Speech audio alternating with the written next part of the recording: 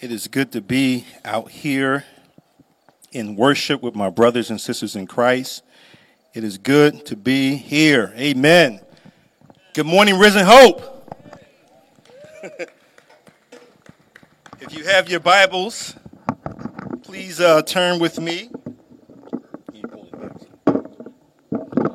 to Matthew chapter 27. Matthew 27. Verse 51. Verse 51 through 54. When you get there electronically or otherwise, say amen.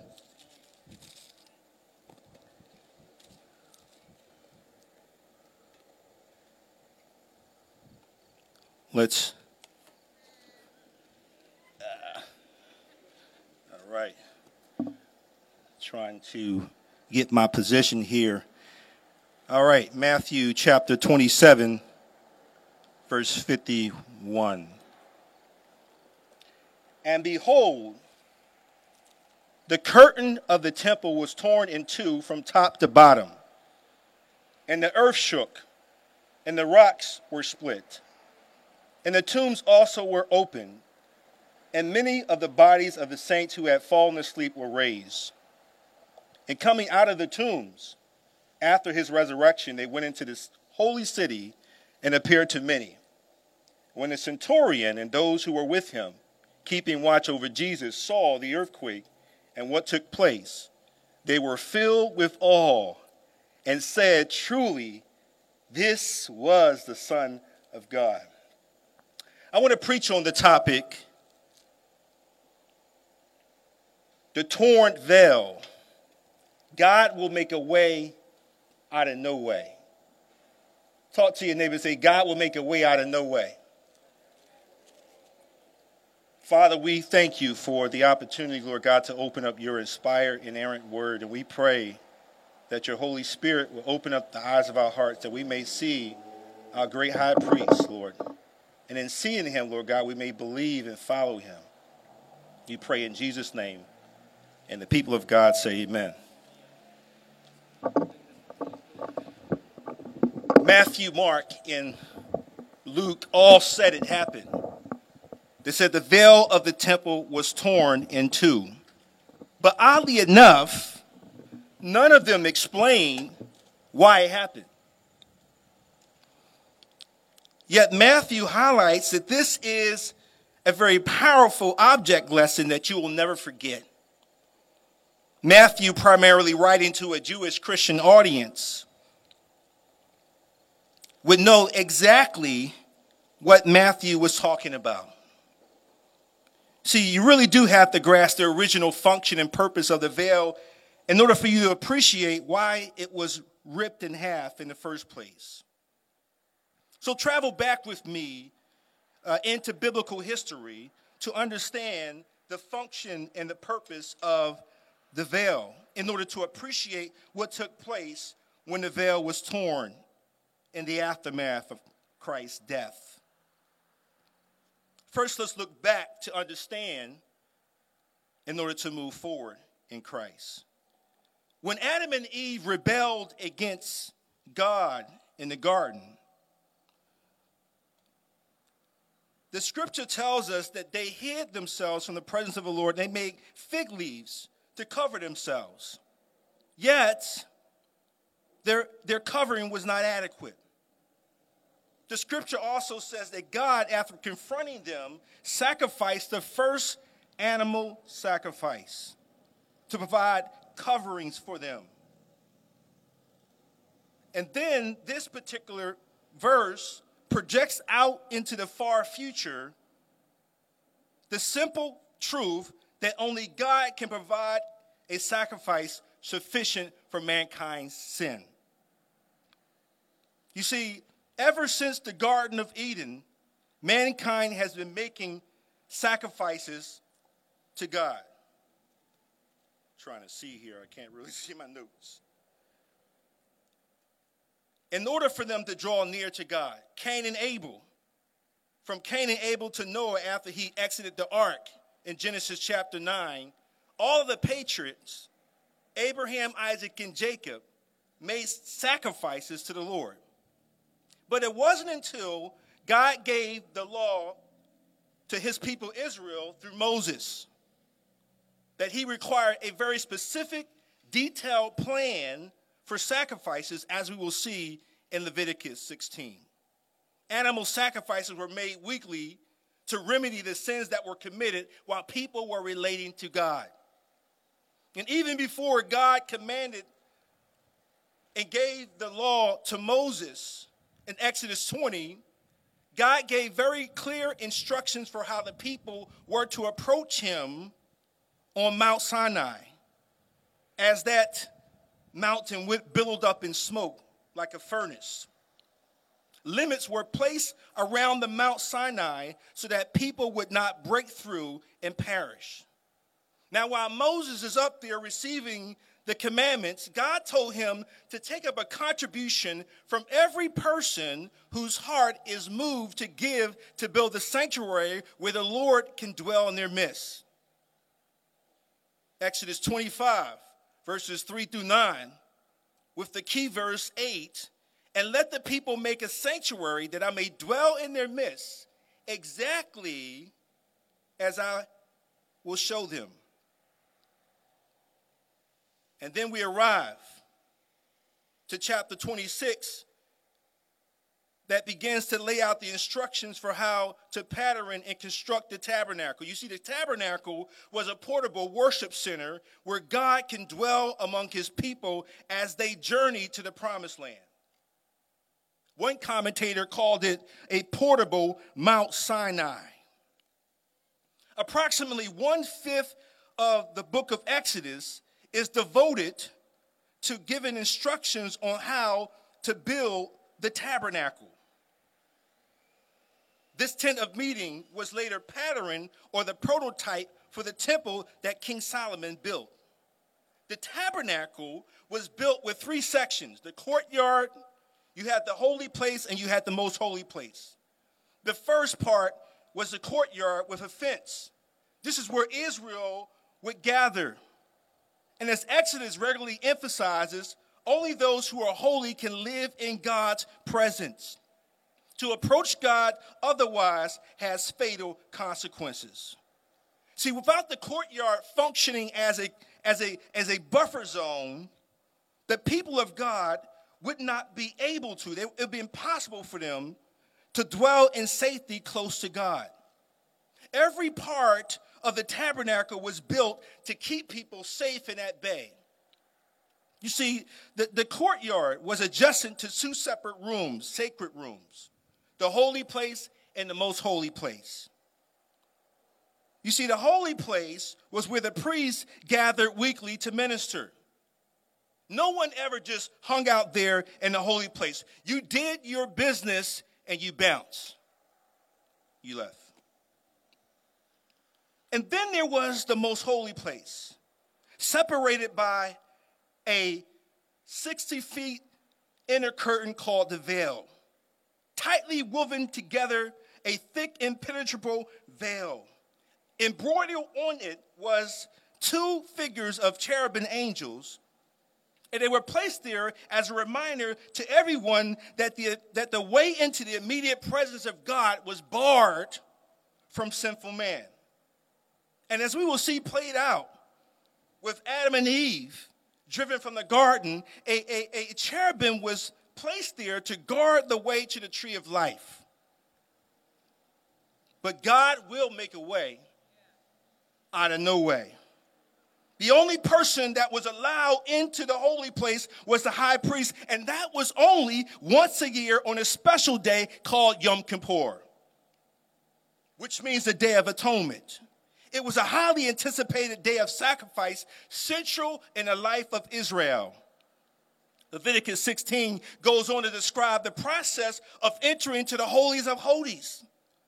Let me use the summary of the Old Testament scholar Ray Dillard. He says, he said, a week beforehand, the high priest was put into seclusion, and then he was taken away from his home. He was put in a place where he was completely alone. Why? so he wouldn't accidentally touch or eat anything that was unclean. Clean food was brought to him, and he would wash his body and prepare his heart. And the night before the Day of Atonement, he would stay up all night praying and reading God's word to purify his soul. Then on Yom Kippur, he bathed from head to toe and dressed in pure, unstained white linen. Basically, he did this 3 times. Then he went into the holies of holies, behind the sacred veil, and offered an animal sacrifice to God to atone or to pay for the penalty of his own sins. And after that, he went out and bathed completely again and put on new white linen, was put on him, and he went in again. And this time, sacrifice was made for the sins of the priests. But that's not all. You see, he went in, he came out again a 3rd time, and he bathed again.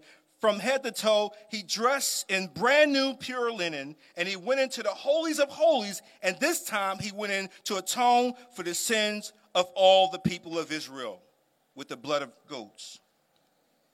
Unquote. You see, there was nothing obscure or complex about the symbolism of these sacrifices. On the Day of Atonement, said to the people, in essence, as the priest stood there and stabbed the bull in the neck, here is what your sins deserve: death. It was obvious. It was simple, but it was terrifying, but it was obvious. Sin always results in death, period. It was a bloody ordeal for centuries until Christ's arrival. For the scripture says, without the shedding of blood, there can be no forgiveness of sins. Every time the high priest went into the holies of holies, gold bells were attached to the hem of his garment with a rope tied around his ankle. And he could be heard moving around in the holy place. And the purpose of the bells attached to the priest's garment was so that he could be heard moving in and coming out of the holy places, lest he die, according to the scriptures. See, this was all done in public. The temple area was crowded, and people in attendance were watching very closely. And then there was a thin veil, and he bathed behind it, and the people were present. They saw him bathe. They watched him dress and go in and come back out. He was their representative before God, and they were there cheering him on. They were very concerned to make sure that everything was done properly and with purity, because he represented them before God. You see where I'm going?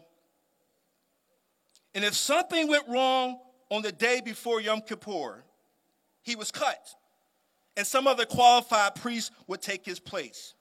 And if something went wrong on the day of Yom Kippur, behind the veil in the glorious presence of God, the bells, if they were no longer heard, the priests that were in the holy place would have to pull his dead body out of there with the rope that was tied around his ankle. You see, it was abundantly clear that if anyone besides the high priest who had ever entered into a holy place unauthorized, he would be struck down. And if the high priest entered on a day other than the Day of Atonement, he would be struck down. And if the high priest came without the blood of a goat, he would be struck down. The way into the holiest of holies was not yet made known. Ray Pitchard said it best. He said that everything about the whole system screamed, "Stay away.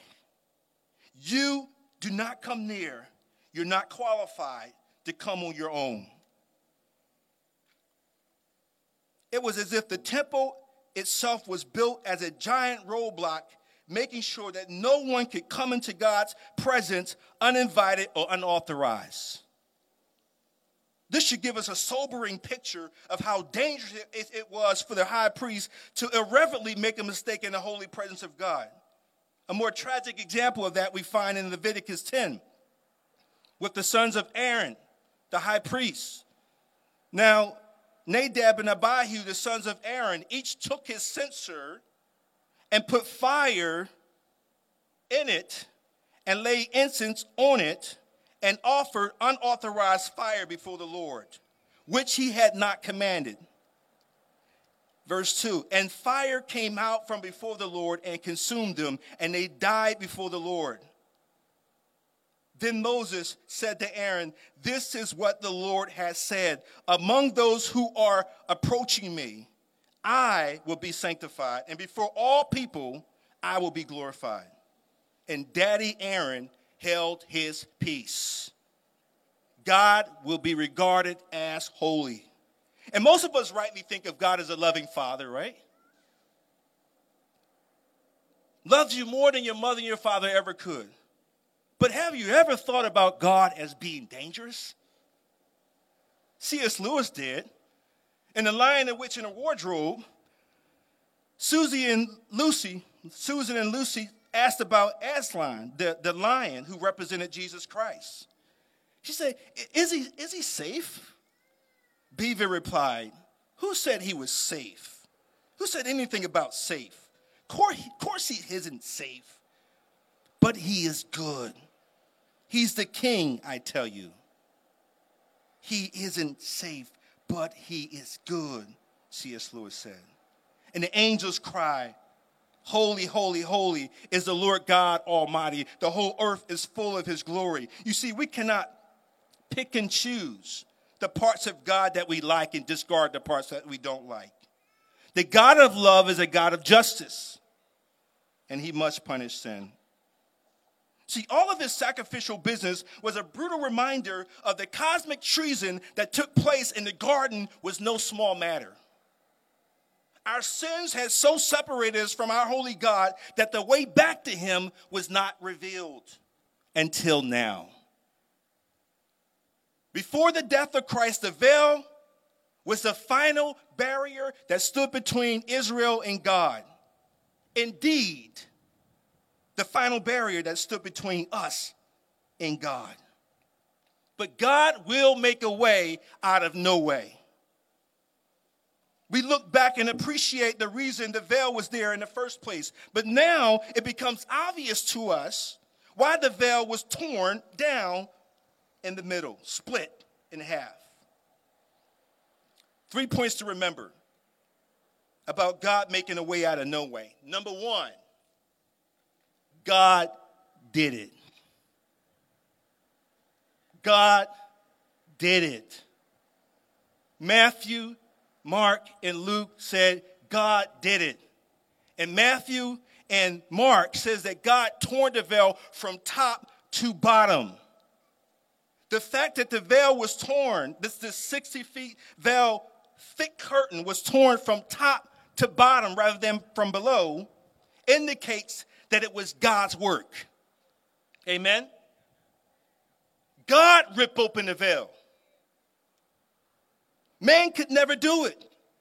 The Jewish writers say that the 60 feet veil was 30 feet wide, woven together with the thickness of a man's hand, requiring 300 men to lift it. Such a veil could never be torn by the hands of man. Salvation is God's project from start to finish. Amen? Aren't you excited that God will make a way out of no way? God did it. Number two, God did it through the death of Christ on the cross.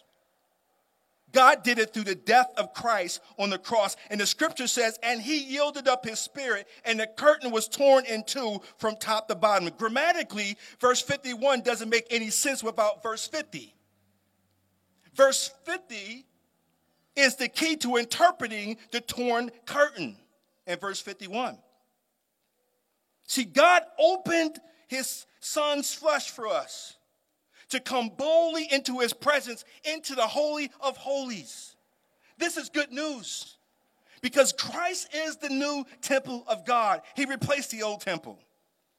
See, we may not have a building right now, but Christ is our new meeting place. We ought to get excited about that because Jesus said, destroy this temple and in 3 days I will rebuild it. He was talking about his body. When Christ died on the cross, the very next moment, the veil was torn apart, exposing the way into the glorious, holy, magnificent, eternal presence of God. And for the first time in history, the way to God is now wide open. Our King Jesus is the way forward. In fact, he is the way, the truth, and the life. No man cometh to God the Father except through him. He is the sure and steadfast anchor of our souls. Our hope has entered behind the curtain for us. Hebrews chapter 6, verse 19 through 20. You see, this was no ordinary death. When Jesus died on the cross in our place, he cried, "It is finished." Tetelestai in the Greek. That phrase was found inscribed on a Roman receipt. Literally, it means it is paid. It was Rex Henderson that said it this way. He said that precisely at the moment when Christ died, God struck the giant veil of separation, a straight line downward, completely through it. And it was torn apart at the loud cry of the divine substitute Lamb of God. God did it. It's finished, done, complete. God is satisfied with the sacrifice of his son for our sins. The work was done. It is now completed. And the cry of accomplishment and victory is now ours as Jesus shouted with his death and the veil was torn. You see, in Christ, God dropped all the charges. Aren't you excited that God made a way out of no way? You see, Peter said it this way: Jesus died the just for the unjust to what? Bring us to God. That's very significant. One preacher said the tragedy today is that many people will go to hell with their sins paid for. Tetelestai. It's not that they were too guilty. It's not that they were too bad. No. They just wouldn't receive the gift of life. Listen to the Hebrew writer explains Christ breaking through the veil in Hebrews chapter 9, verse 11. But Christ appeared as the high priest of the good things that have come.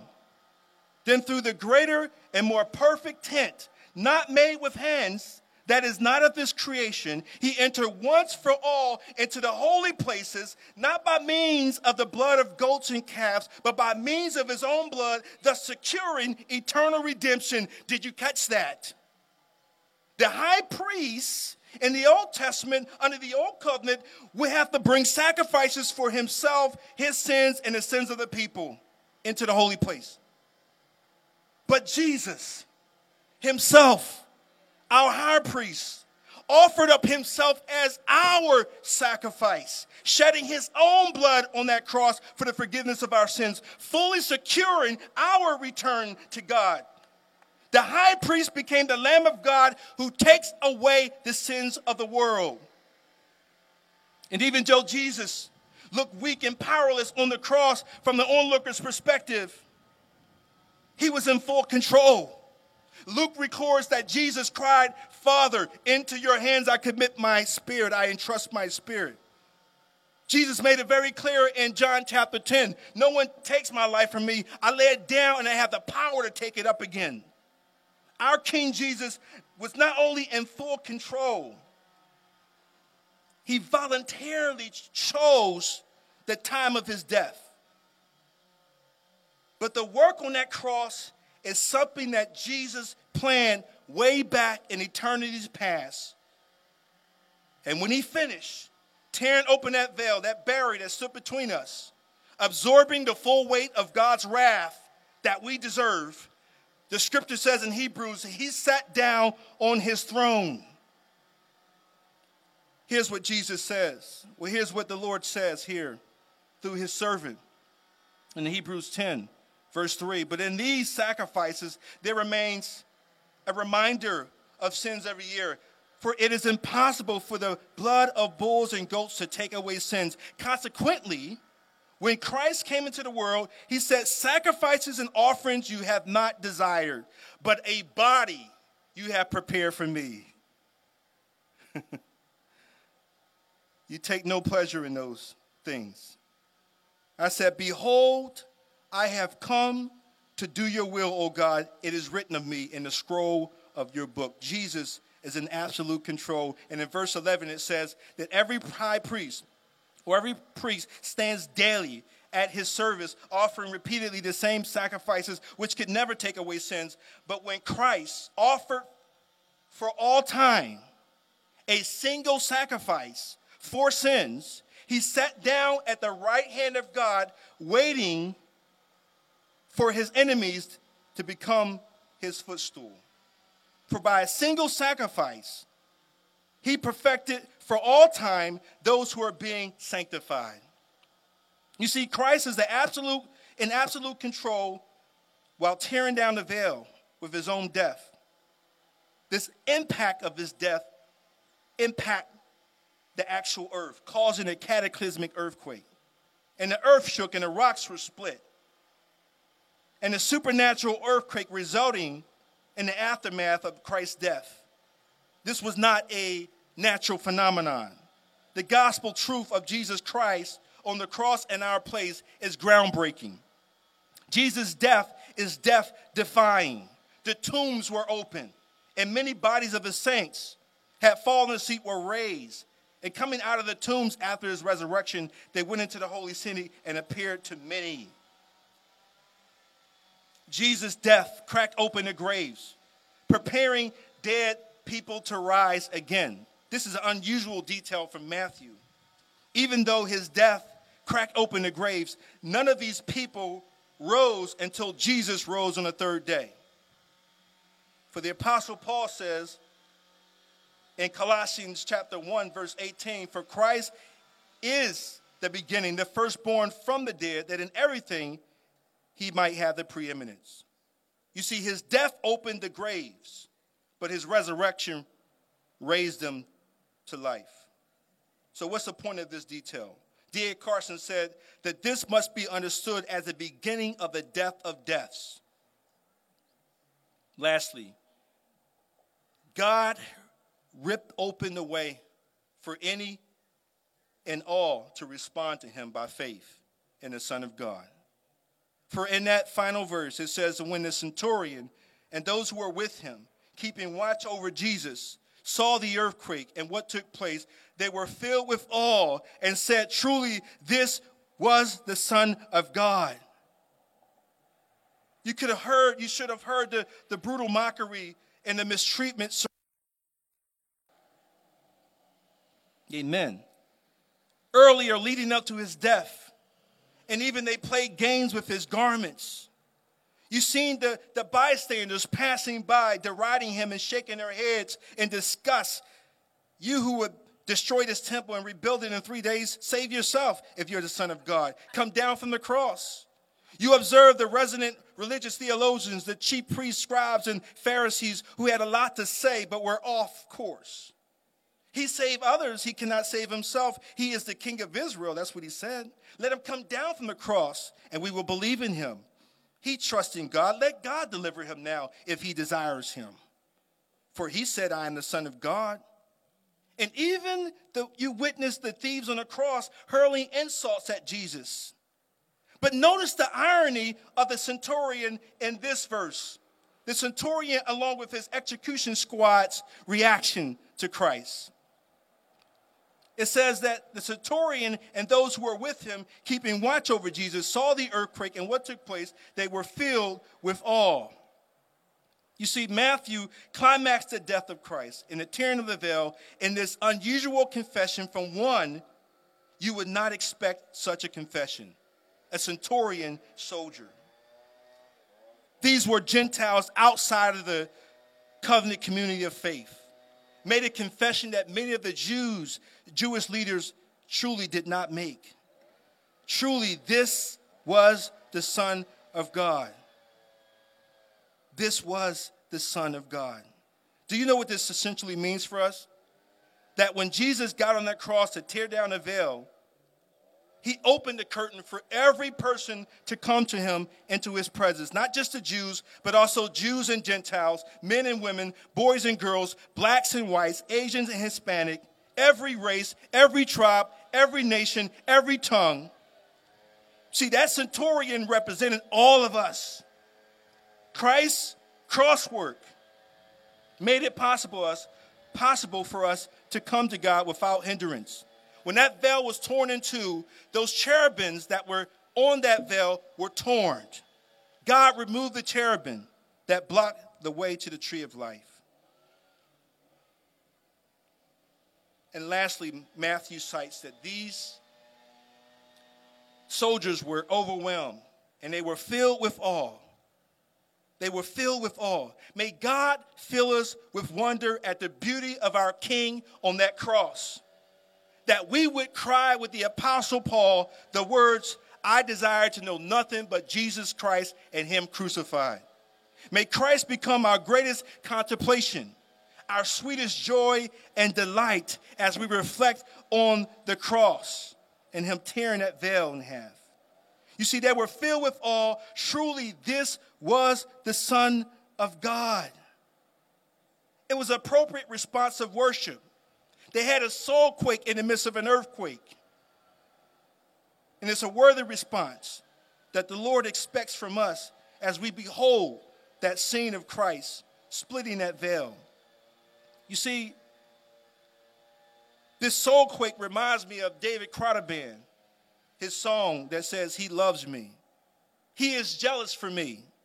Loves like a hurricane. I am a tree, bending beneath the weight of his wind and mercy. When all of a sudden, I am unaware of these afflictions eclipsed by glory, and I realize how beautiful you are, how great your affections are for me. Oh, I wish I could sing that. Oh, how he loves us. Oh, how he loves us all. For God so loved the world that he gave his one and only Son, that whosoever believes in him will not perish, but have everlasting life. Yes, God did it. He ripped open the veil for us to come into his holy presence. So I leave you with this,